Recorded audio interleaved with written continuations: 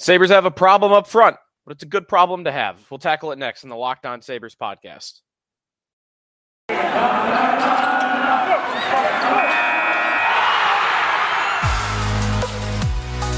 You're Locked On Sabres, your daily podcast on the Buffalo Sabres. Part of the Locked On Podcast Network, your team every day.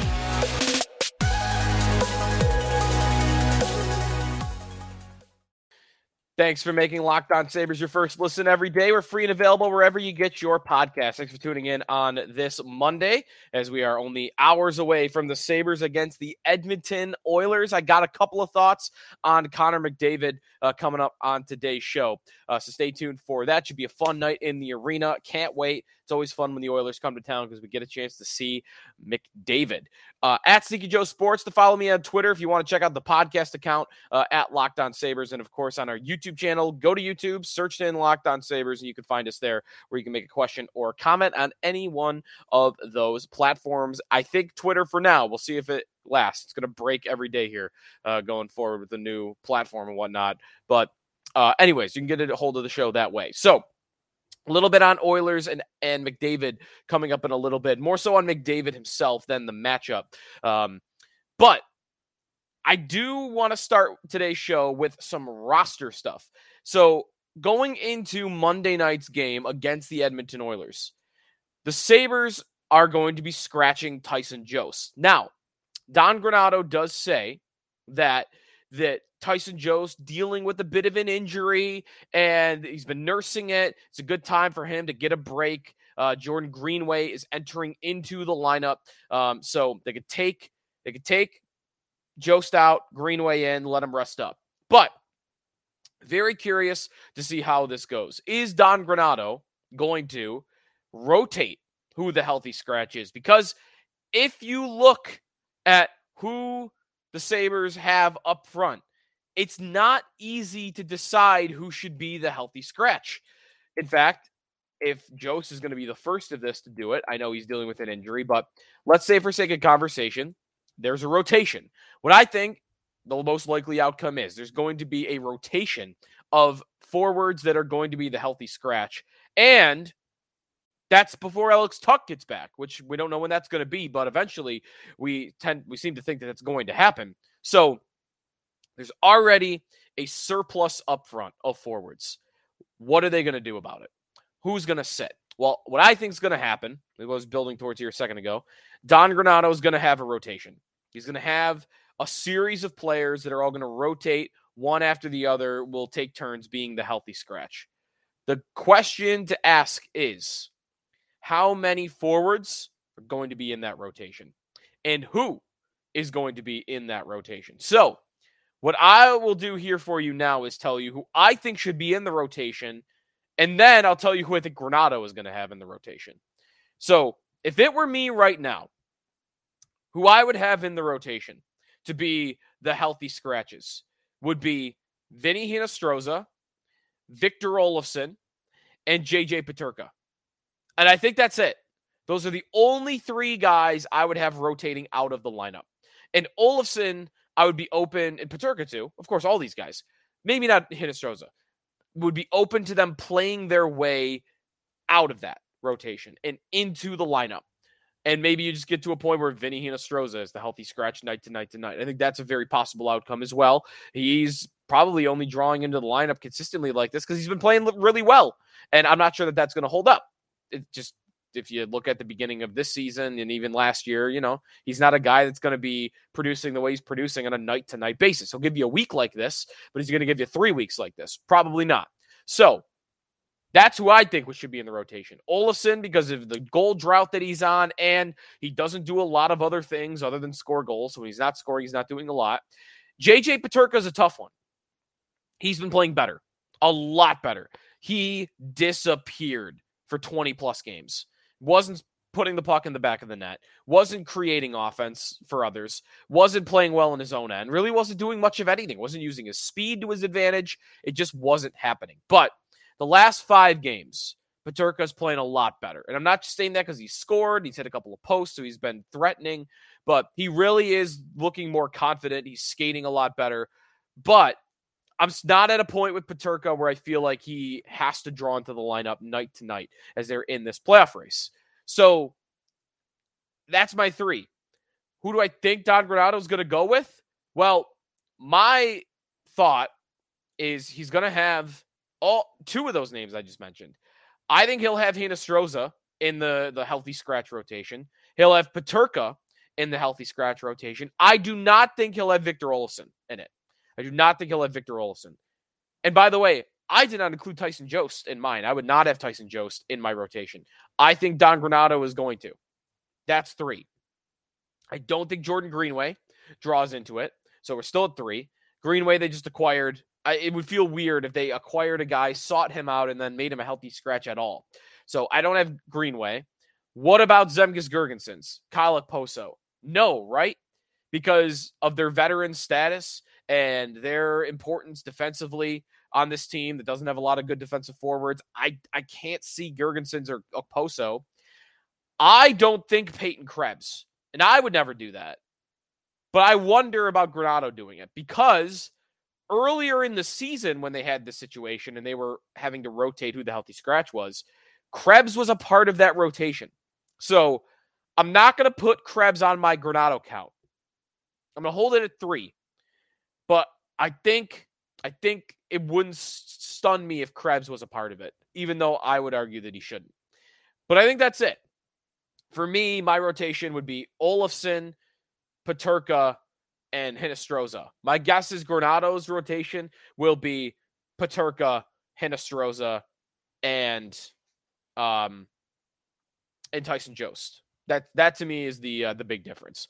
But it's a good problem to have, right? It's a good problem to have. The Sabres have too many forwards. Next year, that problem will be a little bit different. You know, maybe Girgensons or Okposo are gone. Hinostroza is gone. There'll be changes. But for now, they have a lot of depth. They have a lot of good depth. And this is before Alex Tuch, of course, is even back in the lineup. When he comes back into the lineup, I think we're headed for the inevitable with Vinny Hinostroza. He's a good depth player. I've always talked about how much I like him in the bottom 6. It's just too crowded. And I think even if he draws into the lineup consistently for the next little bit, when Tuch comes back, I think that's it. I think he is out of the lineup. They put him back on waivers, or they actually maybe could send him right back down to Rochester. However, they got to do it. I think Hinostroza's time is very limited here in Buffalo. But for now, he's doing fine playing on that Dylan Cousins, Casey Middlestat line. Hopefully he keeps playing great. When we come back, quick word on Connor McDavid. To me, I've called him the GOAT. I know I didn't watch Gretzky live, but I got some thoughts on him and the historic nature that his season is coming up here on the Locked On Sabres podcast with Joe DiBiase. We are brought to you by Athletic Greens. This stuff is delicious. It's 1 scoop of AG1 and you're absorbing 75 high-quality vitamins, minerals, whole food source superfoods, probiotics, and adaptogens to help your day start right. Special blend of ingredients supports your gut health, your nervous system, your immune system, your energy, recovery, focus, and aging. Plus, it's cheap. It costs you less than $3 a day. You're investing in your health, and it's cheaper than your cold brew habit. It's cheaper than getting all of those different supplements yourself as you're investing in an all-in-one nutritional insurance. It works with different lifestyles, whether it's paleo, keto, vegan, dairy-free, gluten-free. Contains less than 1 gram of sugar. There's no GMOs, no nasty chemicals or artificial anything, while still tasting great. Tons of people take some kind of vitamin, mineral, multivitamin, and it's important to choose one with a high-quality ingredient that your body will actually absorb. AG1's a micro habit with big benefits. And to make it easy, right now, Athletic Greens is going to give you a free 1-year supply of immune-supporting vitamin D and also 5 free travel packs for on the go with your first purchase. All you got to do is visit athleticgreens.com/NHL Network. Again, that's athleticgreens.com/NHL Network to take ownership over your health and pick up the ultimate daily nutritional insurance. Sneaky Joe DiBiase back on the Locked On Sabres podcast. The Sabres have the Oilers Monday night, and that means Connor McDavid, and he is having a season for the ages, the greatest season in my lifetime. He is at already 122 points on the season in 64 games. He has won off his career high. There's a very good chance he will break that career high against the Sabres. Sabres, by the way, 12 points in 12 games. That is the second fewest points per game McDavid has against any opponent in his NHL career. Only St. Louis is lower. They've allowed 18 points in 21 games. Think about that, by the way. One of the 32 teams has held McDavid to below a point a game, and that's it. McDavid is at 52 goals and 70 assists. He is on pace for almost 70 goals and almost 160 points. Numbers that have not been reached since 1995-96. McDavid, to me, right now, is the best athlete in sports. And I don't really think it can be denied. And the argument I would have for that is he's the best player in the world at what he does.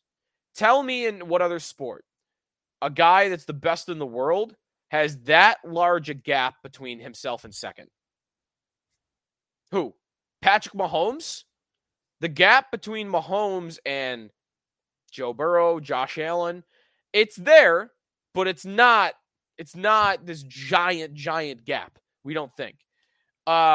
Baseball, Mike Trout and everybody else. Even if it is still even Mike Trout. Not there. Basketball, you can honestly pick like 6 different guys for the best player in the world. You could pick Nikola Jokic. You could pick Giannis Antetokounmpo. I'm usually good with his last name, Antetokounmpo. I don't really think basketball can even be in this because I don't even know who the consensus number 1 would be. Soccer isn't even this, right? Like, who, Kylian Mbappe? Is there a giant gap between him and everybody else? Like, there isn't. He's debatably not even the best in the world right now. You might still want to say Leo Messi is. So, McDavid. It's McDavid, and then there's this massive gulf. And I think that has to mean he's the greatest athlete in the world today because he is that definitively the best. He is on pace for not only the highest point total since 1996, he's on pace to break it by 40 points. If you go on a 27-year sample size back to Mario Lemieux's 95-96 season, in that time, those 27 years, 128 points is the highest that anyone's had, Nikita Kucherov. In a 27-year sample, 128. He's on pace for 160. I mean, it's not even close. The season he's having is unheard of. So I think he's the best player in all sports, and I don't even think it really can be argued. The other good, funny question that we had on WGR Monday morning that I want to bring up here in the show about Connor McDavid, and I put a poll up on my own Twitter about this. Would McDavid be a Sabre today if the Sabres won the 2015 NHL lottery? It's maybe a good question. I think fans want to believe that he would.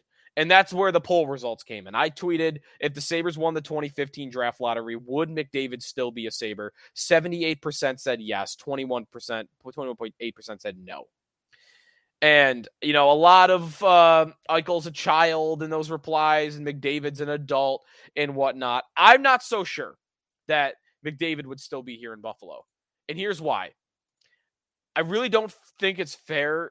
It would have been fair to ask anybody to want to stay here after that many years without making the playoffs and not even being in a playoff race. I don't think it was about Eichel in that circumstance. I'm not saying Eichel handled it well on the way out. I don't, and I've said that. I don't think Eichel handled it well on the way out. But I don't think this was a Jack Eichel problem when he wanted out. And by the way, he only wanted out if they were going to rebuild, which they should have, and they were in the right to. So I guess it's kind of the same way as asking out, but I don't think 6 years without a playoff race, that's all anybody should want or should give an organization for any team. I mean, I've made the case here that Austin Matthews should want out of Toronto after 7 years of not winning a first-round playoff series. And that's in the playoffs that I say that. McDavid, I've made this case too for him that if the Oilers get bounced in the first round of the playoffs this year, how could anybody blame him for wanting out? How much are you supposed to commit to a single team? If you have no reason to believe that that team's going to figure it out or that team's going to correct their problems, you have, you know, Eichel had 6 years of sample that said, how am I supposed to trust you with a rebuild? You've never even come close to building this back up. How am I supposed to trust you to do it? And I could see how McDavid is going to do that with Edmonton, where he could go to Edmonton and say, you're asking me to trust you that you're going to make this right. I've given you 8 years, and after next year, it'll be 9. Like, I've given you a decade of my career. I can't give you the whole thing. I don't think there's anything wrong with a player saying that in today's sport. Now, the difference, again, as I'm saying, I think McDavid would have handled it a lot better on the way out. Way better than Eichel did. I mean, by leaps and bounds. But I do think the result would have been the same. I think McDavid, after 6 years, like any star player would have, anyone that knows their own worth, would have looked at the Sabres and said, I can't reasonably put my faith in you to rebuild this. They would have been wrong, right? Kevyn Adams has done it. They would have been wrong to not put their faith in the Sabres to build it back up because they already have. But I don't. I think McDavid would have gotten out. Personally. That's just my opinion. The majority disagrees with me, as 78% is saying that he still would be a Sabre. But, I mean, it came close, right? They were in the final 3 in that lottery in 2015. I was out for it. My memory of that was going out to an establishment that was packed wall to wall with people. Everyone was super pumped up. And, man, the experience of watching those cards get unveiled by Bill Daly, every card was like you couldn't breathe. Your heart stopped after each one. Like, is it the logo? Oh, it's the Hurricanes. Oh, is it the Flyers? Oh, it's the Flyers. Just it was built up. It was drama. And everyone was very deflated, of course, when that Oiler logo came up. Or was that how it happened? The Oiler logo came up gold? No, someone else's logo came up. I'll have to find. I don't remember whose logo came up, but someone else's logo came up. All right, Sabres and Oilers on Monday night. Enjoy the game. We'll talk about it after the fact, and we will talk about the Islanders game on Tuesday as well. We'll do a full deep dive preview. We didn't do that for the Oilers game here. We'll do a full deep dive preview of the Islanders matchup for Tuesday night. That is a huge game in the standings, a massive game in the standings. So big preview for that, and we'll tackle what happened between the Sabres and Oilers next time here on the Locked On Sabres podcast with Joe DiBiase.